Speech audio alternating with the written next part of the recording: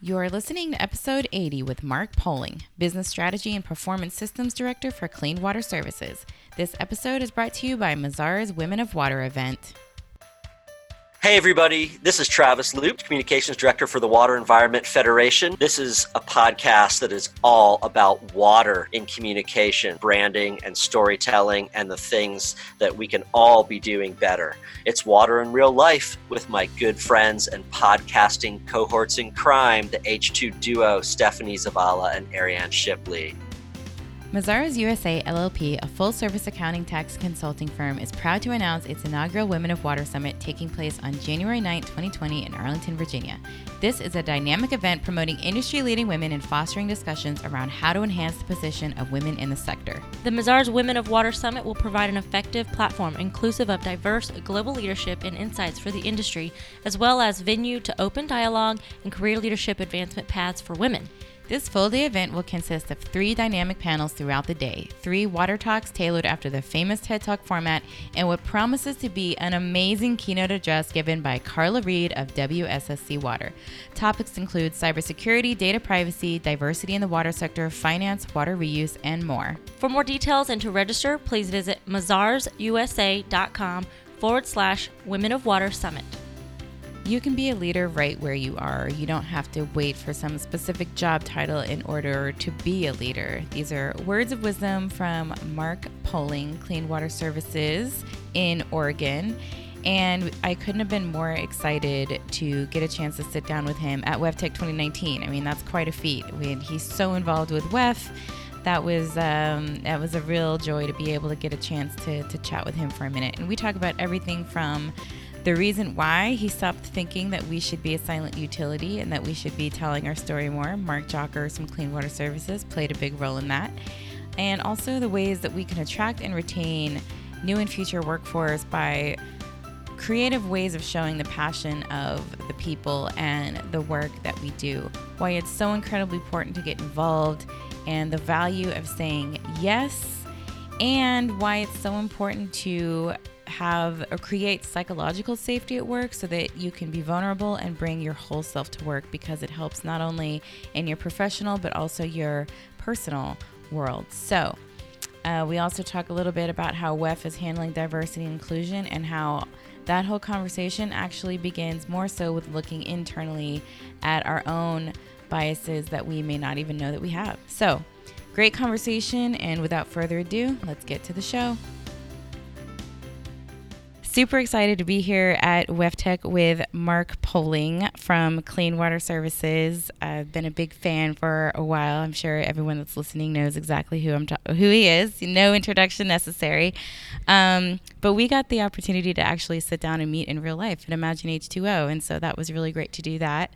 And I think it was actually coming out of that Imagine H2O where Bree from WEF asked the question that I'm about to ask you on Twitter, and it was so inspiring that we ask everyone that we've interviewed since this question. But right. Mark, do you think that water chose you or you chose water? That is a really good question. I think I chose water because, Ooh. I mean, it's part of who I am. Yeah. Definitely. I can't say that it chose me, but it's definitely something that goes back and forth. I mean, you have to feel the call of it, but at the same time, you also have to answer the call, right? Yeah. Because if you hear it, but you don't answer. So I think it's actually a little bit of both. Wow. I love that answer, because a lot of the times we get people say that, water chose them because everyone feels like because they didn't go into school with, I'm going to go into school to work in the water industry, that somehow they have a non-traditional pathway. And I'm like, that's all of our pathways. We kind of... Isn't it the truth? Yeah. I mean, you don't go into school thinking, I can't wait to work in wastewater. Yes, I can't wait. I mean, I can't wait till the day when that is happening, I know, I'm with you, because, so much of the time we've spent, we focus on what comes in. And at Clean Water Services, when we did our name change, gosh, must be 15 years ago now, There were folks who were unhappy about it because, we had a name. It had a great acronym. It was Yeah. USA, and who doesn't like that when you live in this country That's and true, the United yeah. States? But the Unified Sewerage Agency just, Ooh. yeah, I know. Our board chair couldn't even pronounce it. so Doesn't we have a just- nice ring to It it. doesn't, does it? And so we decided, though, and what I told folks when we decided to change our name, that it's much better, shouldn't you define yourself by what you create and what you do, Exactly. as opposed to what flows in the door. I mean, industries don't define themselves as silicone wafers, right? That company that they make chips, they make Yeah. computers, they make things that make people's lives better. And frankly, that's what we do. Yeah, I agree. I'm a big fan of Karen DeBaker, who's also at Clean Water Services, and she and I can talk for hours about communication. And that was one of the things that we talked about when we did a presentation at PNCWA conference, is talking about the end product and how, because that's what impacts community, and that's what's going to matter to them. They need to understand that that's what they're investing in. It's not paying a bill; they're making an investment in the infrastructure and the people and the resources and all that goes into delivering that service. So just Yeah, we used to be really silent on that, and I was a firm believer in being hidden. yeah, And really. Yes, and I have come 180 on that completely, because people don't value what they don't know about or they don't understand. And I think everyone in this country appreciates clean water, but I don't think anybody knew our role in that. Yeah. Right? I mean, because we were happy to kind of be this hidden service, because when people heard about us, it was because something bad happened, right? We had an Yeah. overflow, right? Millions and millions of gallons conveyed and treated, and everything's going great, and and 100 gallons escapes, and it's on the news. It's One day you mess yes, up. Yeah. exactly, because Yeah. no system is perfect, and, No. and there will be those things that go wrong, but I became a firm believer in, we have to tell people all the good things we're doing, all those millions and millions of gallons that we cleaned and treated every day, Yeah. and protected the environment, and now that we're now making resources, recovering valuable resources out of those. Yeah. Well, now I'm intrigued because, you have a slew of history in this industry. So what was kind of your reasoning as to why we should stay hidden? Why did you think that was important? It was because when you got media coverage, it was negative. Yeah. And frankly, we didn't. I'll credit Mark Jockers with this, who works at Clean Water Services. Yeah, that's right. Yep. He's been there for a long time. He was able to generate positive news stories for us, about the good work that we're doing out in the community. And frankly, I didn't think people would get very excited about where their wastewater went, right, and what things went on. But that's because that's the wrong approach to it. Yeah. It's about what we create and what we produce. It's not what comes in the door, because frankly, no one is excited about that. Yeah. Yeah. So he did a great job of generating these wonderful news articles about the work we were doing, both because we were also doing work out in the watershed and tree plantings and those sorts of things. So really people got to see the positive impact that we were having. So was Mark the catalyst for your turnaround, or was there something else that kind of spurred you to see things, or maybe a compilation of things that kind of inspired you to see things in a different light, that we needed to communicate more about it? I think it really was that process. We set a goal of having 12 positive articles written about the district. Nice. For 1 year. Yeah. And we did that. And as those articles continued to roll out, and it's like, gosh, he's really accomplishing this. He and the group are getting this done. Yeah. And it really was a game changer for me. And I'm a firm believer in it now. I mean, Yeah. we have to tell people, because we're going to need more resources to take care of some of these challenges that we have coming up. So we're going to need their support. Yeah. And people don't support what they don't know and don't understand and don't appreciate. So why should they? Yeah. Right? None of us would do that. So we really have to be out there telling our story. Yeah. So did Mark work for you or was he was just in a similar Different group. Different group. At the Okay. time, I was in charge of the wastewater group. So Okay. Well, my point is that we kind of me and Ariane had kind of a similar experience in the last utility that we worked for in Texas. In Texas, drought is a regular thing. It happens we know if it's been a few years, we're in for a severe drought. And what happens when we come out of the drought is that people start watering again, and then there's this crazy high water bill. Like they start to think that we're creating algorithms, Yes. or we're somehow pushing more water through the meters now so that we can charge them more. And we're like, nope, we're just not in a drought anymore. And you're allowed, we're out of restrictions, so you're allowed to water again. And so our boss was really hesitant to be proactive in terms of kind of reminding them what season was coming, and just to, keep that in mind as they're setting their watering schedules and things like that, because he was like, well, I don't want to make them think about that. And we said, no, we need to. Yes. So that so it's on their mind, and they can be ahead of the game. And so my point is that he trusted in us enough to Nice. show that the proactive communication approach meant that the following summer, when we get onto high water bill season, as we called it, he wasn't spending hours on the phone talking with angry customers, and he wasn't having to do all of these bill adjustments because of things related to the high water bill things, because he had allowed us to be proactive in the way that we communicated and not to hide behind it. And I think that was a big part of what made him a believer. So to your credit, I'm glad that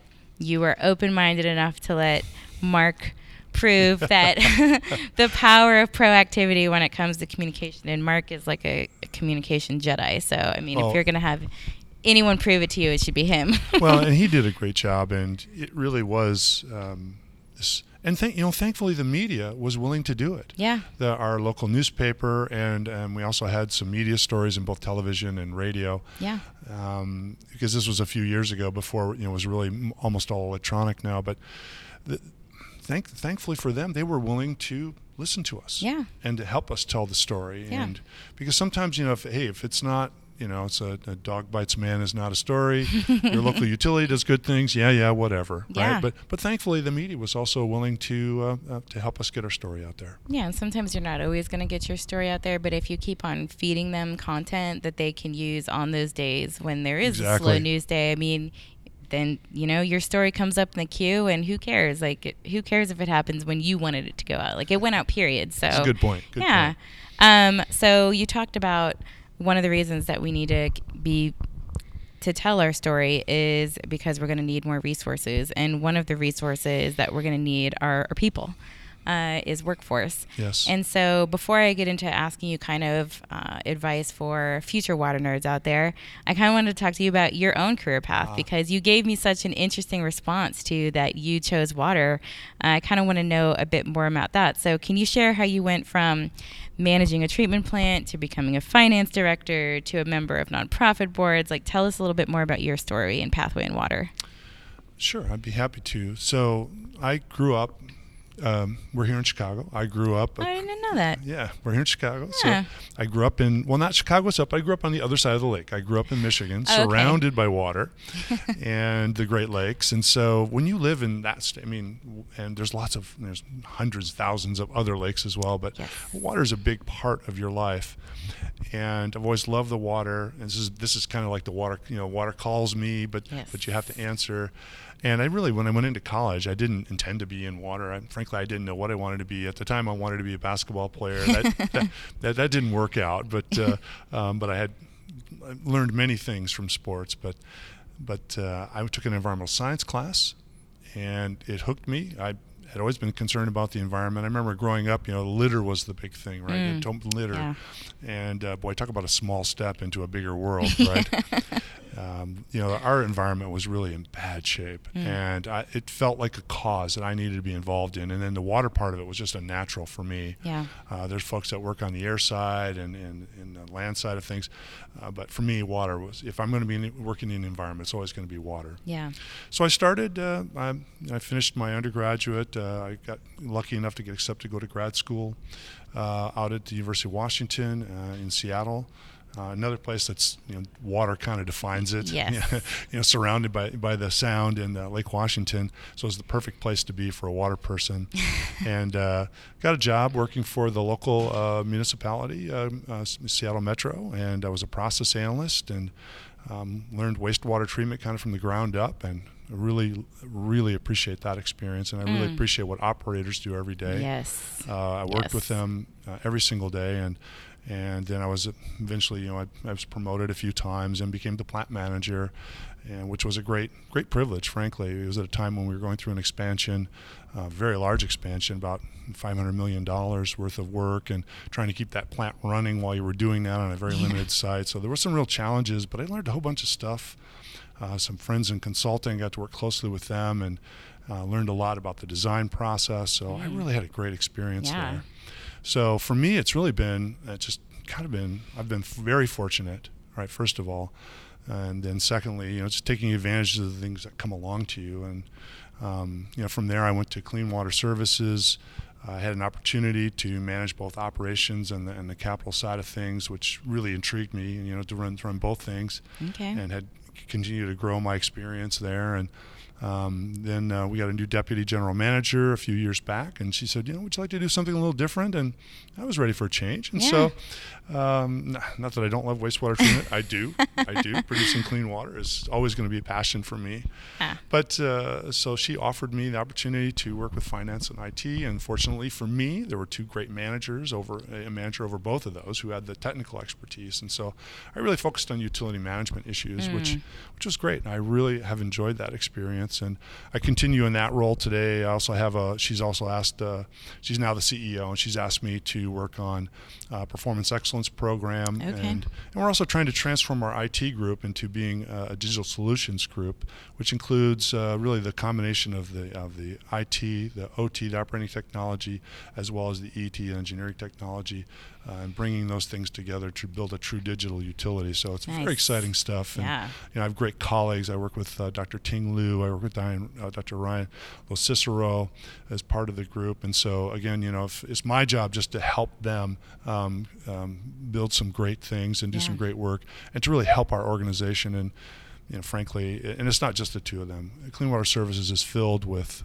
great professionals, all the way from operator ranks and on up. We've got a great set of professionals, so I'm very fortunate to be there. Awesome. Was there, going back to the beginning of your story, because it kind of opened it up with a point about the workforce, was there something in that environmental science class that really struck you or resonated with you that was like, yeah, this is what I want to do for sure? Well, I had kind of a dynamic professor. Okay. And he talked with a real passion about how we've got to solve these problems. Yes. And I saw the pollution. The town that I grew up in, a very industrial city. There were larger cities upriver, and all of the waste from those industrials and frankly municipal waste was going into that. And this was in the 60s.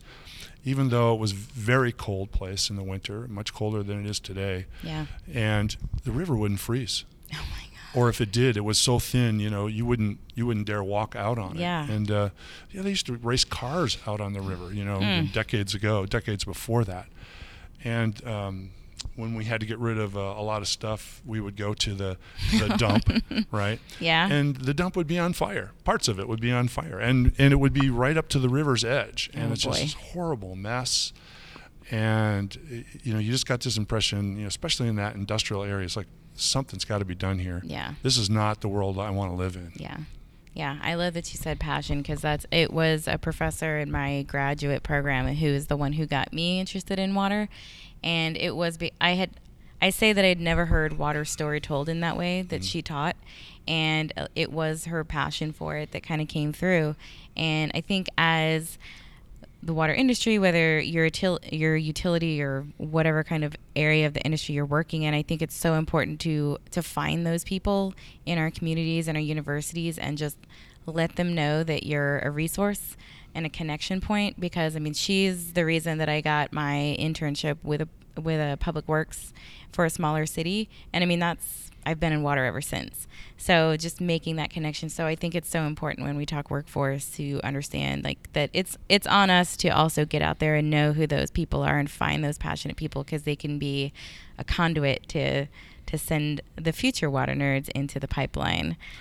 It's so true. Our former ED, Dr. Eileen O'Neill, as she said it, and she said it great. She came to our PNCWA conference a couple of years ago as the WEF representative, and I just remember hearing her say, when you come to water, it's not just a career, it's a cause. Yeah. And it is really true. It is really true. We have a cause, and it's a great one. And it's a great mission. Yeah. So how do you not be excited about that? That's why everybody stays. Yeah. Right? They bump into people like you and I who are part of this great endeavor. And you saw the trailer yesterday for Brave Blue World. Gives me goosebumps every time I see it. I know. It makes me so proud. And Matt Damon's quote, that is an Oh, amazing. yeah. How lucky are we? Yes, please.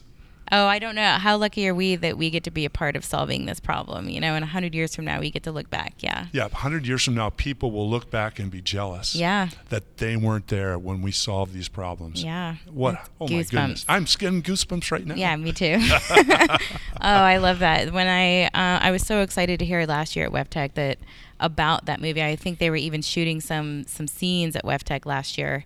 And so I was incredibly excited to hear about that. But then when they released the trailer recently, and I saw that, and I'm just goosebumps and like teary-eyed, and I shared it, and I was like, "This is my industry. These are my people. Like this is the amazing work that's being done out there." So I'm so excited about that. Speaking of that, have you seen the one that goes with the Why Water's Worth It children's book? Oh yeah, I mean. Amazing. When I present that, when I travel on behalf of WEF to different member association meetings, if it works for their group, I try to close with that, but I never ever put it early because it chokes me up. No, I can't talk. My tears start coming to my eyes because it's so significant, you know, and because it really emphasizes what world are we leaving for our children, right? I mean, that's what this is all about. Absolutely. And I'm going to be speaking with the woman and the illustrator who wrote the book. Lori Harrison. And then I'm going to be talking with Travis and also some other folks about how important it is that we communicate about our industry and what we're doing and water in these different ways that stir the kind of emotions that you're talking about. Yes. And so much of that is either written in books or short videos or movies. I mean, that's how we get the emotion and how we put that across, because for most of us here, we don't come to work because of what the bullet points in our job descriptions. No. We come because of the community, the family feeling, the people that we get to work side by side with every day, and the amazing amount of pride that we have in what we do. And I don't think that can be conveyed in a brochure, It's really true. And let me just, if I can build on what you just said. Absolutely. The people. Yeah. It is so true.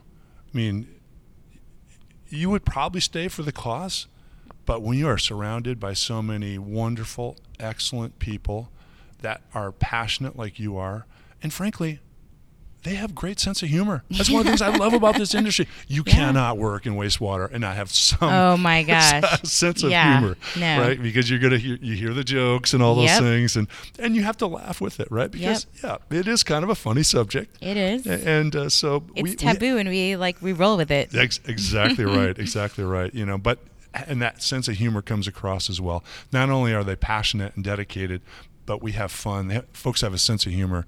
It's why we all stay here. Yeah, it's a rowdy bunch over here. It's really true. Yeah, because for most of the utilities that we worked with, Ariane and I, before we went rogue and started Rogue Water, they were more on the drinking water side. And so we never really got to experience the WEF side as much. We were members of WEAT, which is our member association, but we weren't as involved. And so to speak to your point on just the fun culture, we went to our first water reuse conference because it was in Austin last year, actually to go see Mark Jockers and Travis Loop present about Pure Water Brews, shout out. And we were in their presentation, and people were like heckling the speakers, and there was all this engagement, and it was just so much energy in the room. And Ariane and I were looking around like, we have found our tribe. Yeah. We have found our tribe within our tribe. Like it's amazing. I love it. I love this side. It's so great. So, okay, bringing us back to workforce. What were we talking about? But communicating the passion is going to be a big piece of that. Yes. But what's your advice for the water nerds right now in terms of navigating their careers? Either internally, what are some things they can do, and maybe what can we do as an industry to make sure that we're keeping them? We don't want to lose them once we get them in here. Yeah, and that's a great point. oftentimes, especially if you work for a smaller organization, there's not a lot of networking that you can do. But my goodness, PNCWA is a great opportunity to network. Yeah. And we've got students in young professional groups, which I'm so envious. We didn't have that when I was a student in a young professional. Yeah. It's like, I just want to tell people you would be crazy not to join that group because they're fun, they're passionate, and you'll figure things out. And plus, this is going to be your cohort. Mm-hmm. This is the group of people you're going to go through your career with. Yep. And I've been really fortunate. I've been around a great group. When I was in Seattle Metro, there was it was a bit of a hiring boom right when I started, and there was a lot of us around the same age, different backgrounds, different. Some were planners and some were in communications, but it was a great group. Again, they had that passion, and we could kind of commiserate about, management doesn't always know what they're doing. It was those sorts of things that you get earlier in your career, and so it was great. Because then when you become the manager, exactly. Then you know why some of the dumb things we have to do. Yeah, it's like, but no, it really was a great experience. So I would say get connected. Right. Yes. So, but the other thing, that I did when the year I was president was I asked people to say yes. So when someone presents you with an opportunity, say yes. Mm-hmm. Most of the great things that have happened in my life have been a matter of me. I was presented with something, and it's almost always a personal ask. And so that's the thing I need to tell folks. If you're a committee chair, if you're on a committee, if you're working in some other part of it, ask. Yes. Make it personal. It has to be one-on-one. Mm-hmm. We ask all the time in a room full of 200 individuals. Raise your hand. Yeah, raise your hand. And no hands. No hands, exactly. But if you went to every one of those 200 people, you would probably get at least 100 yeses. Oh, yeah. Yeah, exactly. So, but so it has to be personal. Mm-hmm. So one-on-one, ask. And start small, because sometimes people are intimidated by when you make that ask, make it small. Sometimes people are intimidated because they look at there's a lot of people, they've done a lot of stuff. I don't know if I could. Yes, please join. And you can make it a small ask. Mm-hmm. Why don't you just come to a meeting? Join us for a meeting, right? Yeah. And see what you think, and we'll talk a little bit afterward, right? Yeah. But then have that follow up with that person as well. So for the folks who are coming in.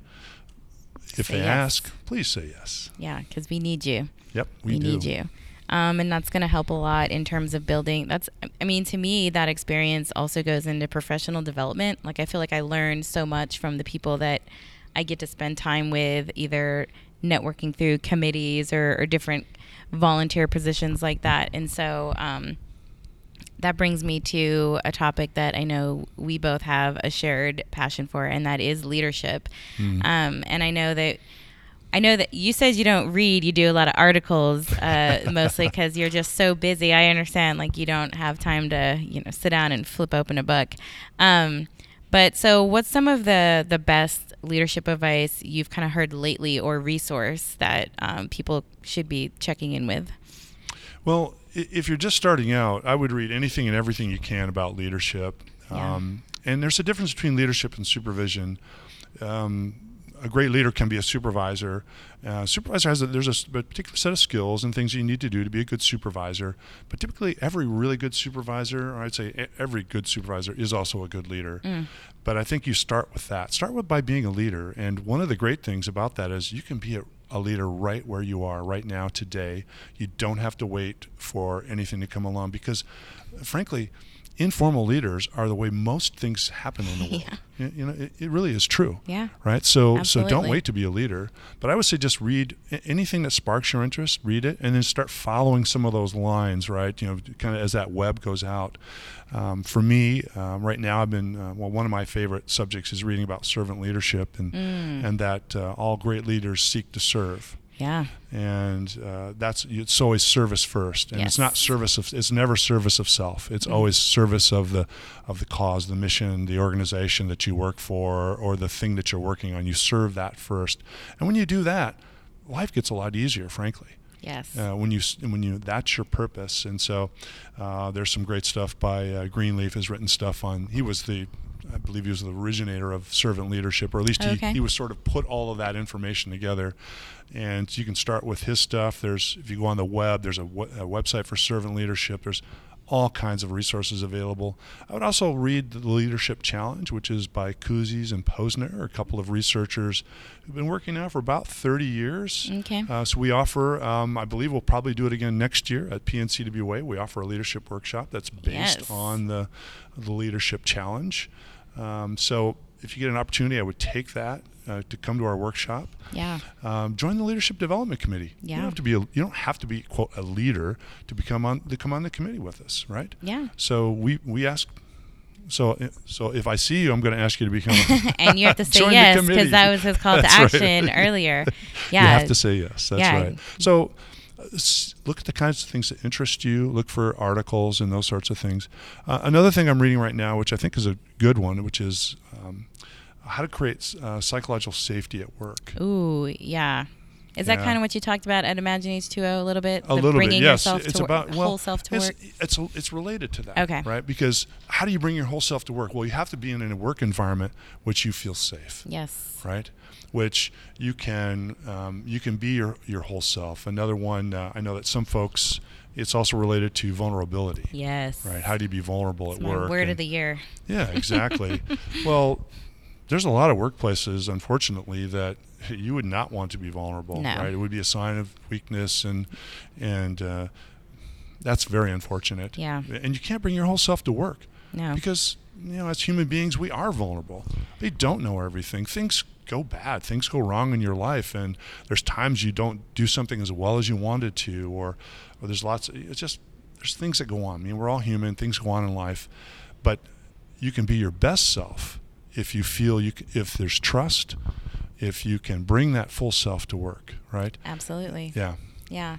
And I think that for everyone just listening to, you talking about start reading these things, start getting involved, start getting on committees, like if you're a young professional, start now, because I feel like so much of our leadership training comes almost too late. Yes. And we're playing catch up. Yeah. And I also think that there should be more resources for people who do get put in the position of either chairing something or running something, just even if it's just kind of like a brief onboarding of like best tactics, because Right. I mean you're running this pool of volunteers, and so the best leader that you can be in terms of moving them in a direction where they feel like they're creating something of value is so important. And I feel like we don't always get prepared to do that when we get put into volunteer positions sometimes. So That's a good point, and it's something that, because volunteer-led organizations, there's a limited resources. Yeah. And so, but that's a great opportunity to connect with a mentor. yeah. Ooh, yeah. And that's a great resource. Yes. Find someone you're comfortable with. PNCWA has a mentoring program that you can sign up for. So if you don't have somebody in mind, but most folks find someone that you do trust, Yeah. whether it's at work or outside of work, that you can bounce ideas off of, that has kind of been there and done some of the things that you're hoping to do. So find that mentor. Yeah. And they're out there Yeah. for sure. And so, there's another thing I would like to mention, because I think sometimes folks get a bit overwhelmed thinking they have to do everything and volunteer for everything. And Well, you just told them to say yes to everything. yeah, I did. But there is a limit, and I think part of it too, you have to understand where you are in life. Oh, yeah. Yeah, and like when my children were young, there's only so much one can do in a day. Exactly. And you want to have some of your best self for them. Yeah. Right. And so it's a balance, but do say yes. Yeah. I still say yes, but don't have to a say yes to balance. everything. Yeah. Don't have to overcommit. But if you haven't said yes yet, then at least try one.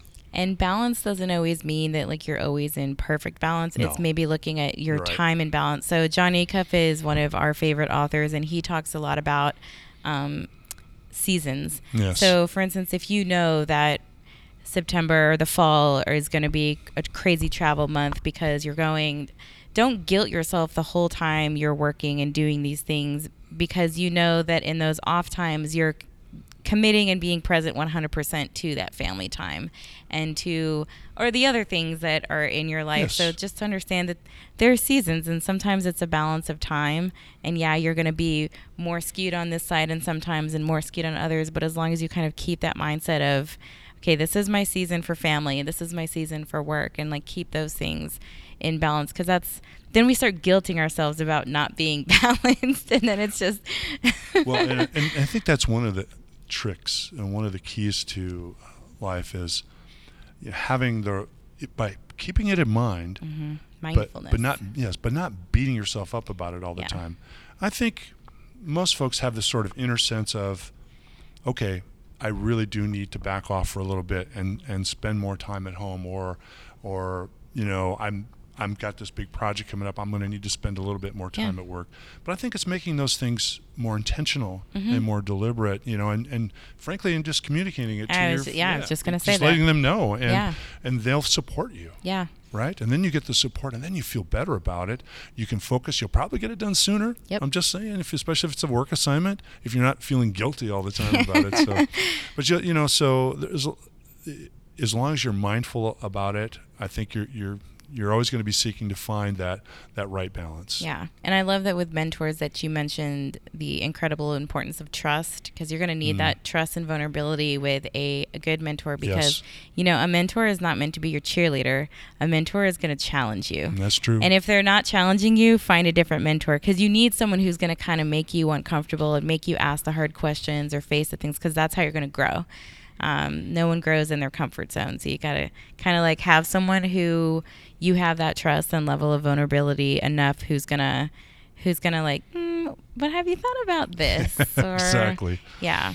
So I definitely think that's important. Shifting gears a little bit, I want to get into some of the work that you've done with WEF, because I know you're incredibly involved in the WEF world. One of the things that I really am so proud of this organization and to be a part of this organization is because of their focus on diversity, inclusion, equity, things of that nature. They've made it a major emphasis. So can you tell us what equity and inclusion means to you, and how the different organizations you're a part of are tackling this opportunity?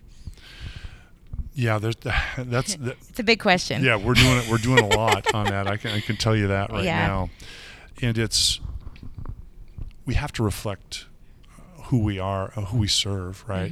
I just literally came from a leadership workshop, and we had a speaker there who talked about how he was the first African American in his high school, the first African American in his university, and it's kind of funny. He said, "I was beginning to think my middle name was first," which I thought was a great quote. He's also has a master's of divinity, and he's a pastor at a church, and so of course it was a very inspiring talk. But we have to get more like the customers we serve. We'll be so much the better for it.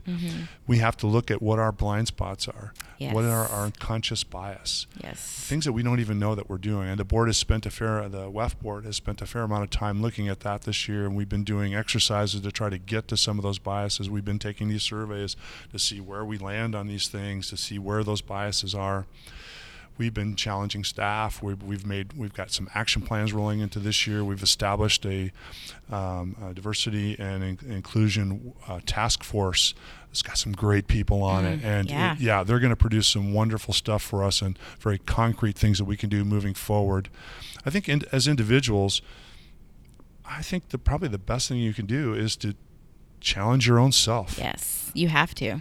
And at those moments when you see yourself, or there's you doing something, and then reflect on it later and go, was I really making that person feel welcome? Were my comments being perceived the way I wanted them to be perceived by everybody in the room? Yeah. Right. So some of those even colloquialisms, right, that we have in language, they can be quite offensive to some folks. So I think we just have to look at those sorts of things. Think about how we view the world, and the more we do that, I think the more we'll reflect. First of all, water people are generally just great people. It's really just opening eyes is really what it's about, is just getting people to see what they don't see. Yeah. I mean, you nailed it on the head with the mindfulness. Yeah. And being, you have to be not just mindful, but I'm trying to think so Tom Kunitz told a great story at the opening general session about how you kind of have to put yourself in the position where you can feel the feeling that others have. So he's never walked in a room before where he's felt like he didn't fit in or he stuck out or something like that until he put himself in a position where he felt that. And then once you feel that, you can begin to internalize that and be able to understand, have empathy, be able to understand that from someone else's perspective. But I think it's called like exposure therapy, where you have to put yourself in those situations in order to understand it more and in order to get more comfortable with it. And then there's I read this book called Dream Teams by Shane Snow that I am a huge fan of. I actually talked with one of the members of the Diversity Inclusion Task Force yesterday, Stephen Sanders. I talked with him about that book. I got him to read that book so that we could talk about it together. That's fantastic. But in that book, it explains that we're actually hardwired to be suspicious of other people that don't look like us and think like us. Like, not even to be suspicious, but it's the lizard brain. Again, everything keeps coming back to this lizard brain in my world, I feel like. But the amygdala, actually, we're hardwired to see people who look different than act different as us as a threat.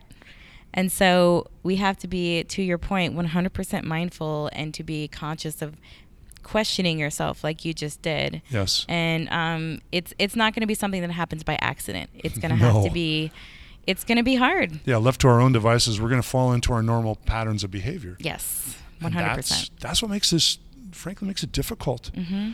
And to break those patterns of behavior, and especially the ones that we're just not even, the unconscious ones. Oh, and they're all, yeah. Yeah, there are blind spots. We don't see them because they're not blind spots if you see them.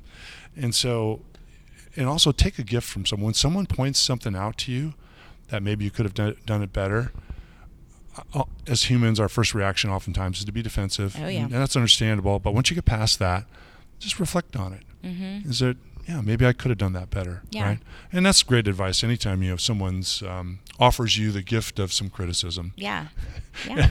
It's one way to look at the world. Offers me the gift of criticism. It's true. It is a gift, actually. That's right. But yeah, and just have the courage to be able to say, because it's really hard to take feedback sometimes, but just, having the courage to say, I heard you, but I need a second. So in one of my presentations, somebody gave some feedback on something, and it kind of can like startle you at first. And so I was like, I heard you, but just give me a minute. Let me get through this. And I changed it. I took their advice, but I just needed a minute to get over that first reaction of defensiveness. So I'm sure I'm right. Yes, it's going to take that issue, especially is going to take this industry. We're going to have to give ourselves some grace and just get comfortable with being uncomfortable, because it's going to get uncomfortable. It's really true. And I think we also have to we have to push ourselves and set timelines for change. I talked to somebody earlier today, and I thought it was a great perspective.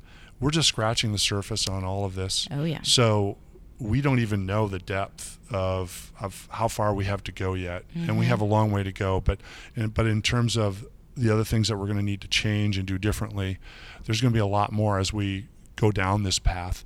And good for us. I mean, maybe we should think about this, how lucky are we? How lucky are we? That we get the chance to solve this problem. Yeah, I think we need to just make that our new hashtag, how lucky are we? Yeah, that we get to solve this problem. Absolutely. Appreciate you taking the time to chat with us, but we have just a few more questions that are our lightning round.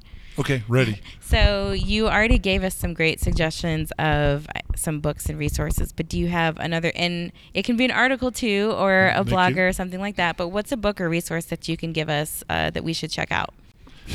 Well, I would start with The Leadership Challenge by Kouzes and Posner. Okay. That's a great place to start. They got lots of examples, and it's a good guide to what leadership is at its best. Okay. Absolutely. What's one thing you do every day that helps with your productivity? Positive attitude. It's really what makes the difference. Mm-hmm. I notice that sometimes when I've got something I've got to do that's not my favorite kind of work to do, if I can just change the way I think about it, I do it much better. I get it done much quicker, and it's all that frame of perspective. So I find that keeping a positive attitude about things and thinking about the bigger picture that serves, and And sometimes just how, wow, when I get this done, I can go work on my favorite kind of work, right? Treat yourself. Exactly. Yeah. Treat yourself. Get that dangle that carrot out there. Yeah. Yeah, that's when I can't generate enough positive attitude. Then say, well, at least I'll get to go do this other thing when I get this finished up. You can just preface it now with, how lucky am I that I get to work on this thing that I have to do before I get to the next thing that I like. So true. So we ask the same question of everyone that we interview. We always end with this question, and I love the answers that I get. So because they're all different and similar at the same time. But so in Ariane and I's line of work, we deal with behavior change a lot. That's what we're trying to get to. And sometimes people would say to us, "What difference does it make if I change? I'm just one person. I'm not going to make a difference. It's not going to change anything." But obviously, we wholeheartedly disagree with that. We believe that one person making a change you never know what that's going to inspire in others, and it can be contagious. So what's the one call to action that you're most passionate about that you believe could ultimately change the world? That is a good question. I think it's helping that one other person to see the world differently, to see the world, what the possibilities are, what the world might be, what we might become, who we might be, how we might be better than we are today. To me, if you think about it, how is all change accomplished in the entire world? It's by one person changing. That catalyst. But then they get another person to change, and they get another person to change, right?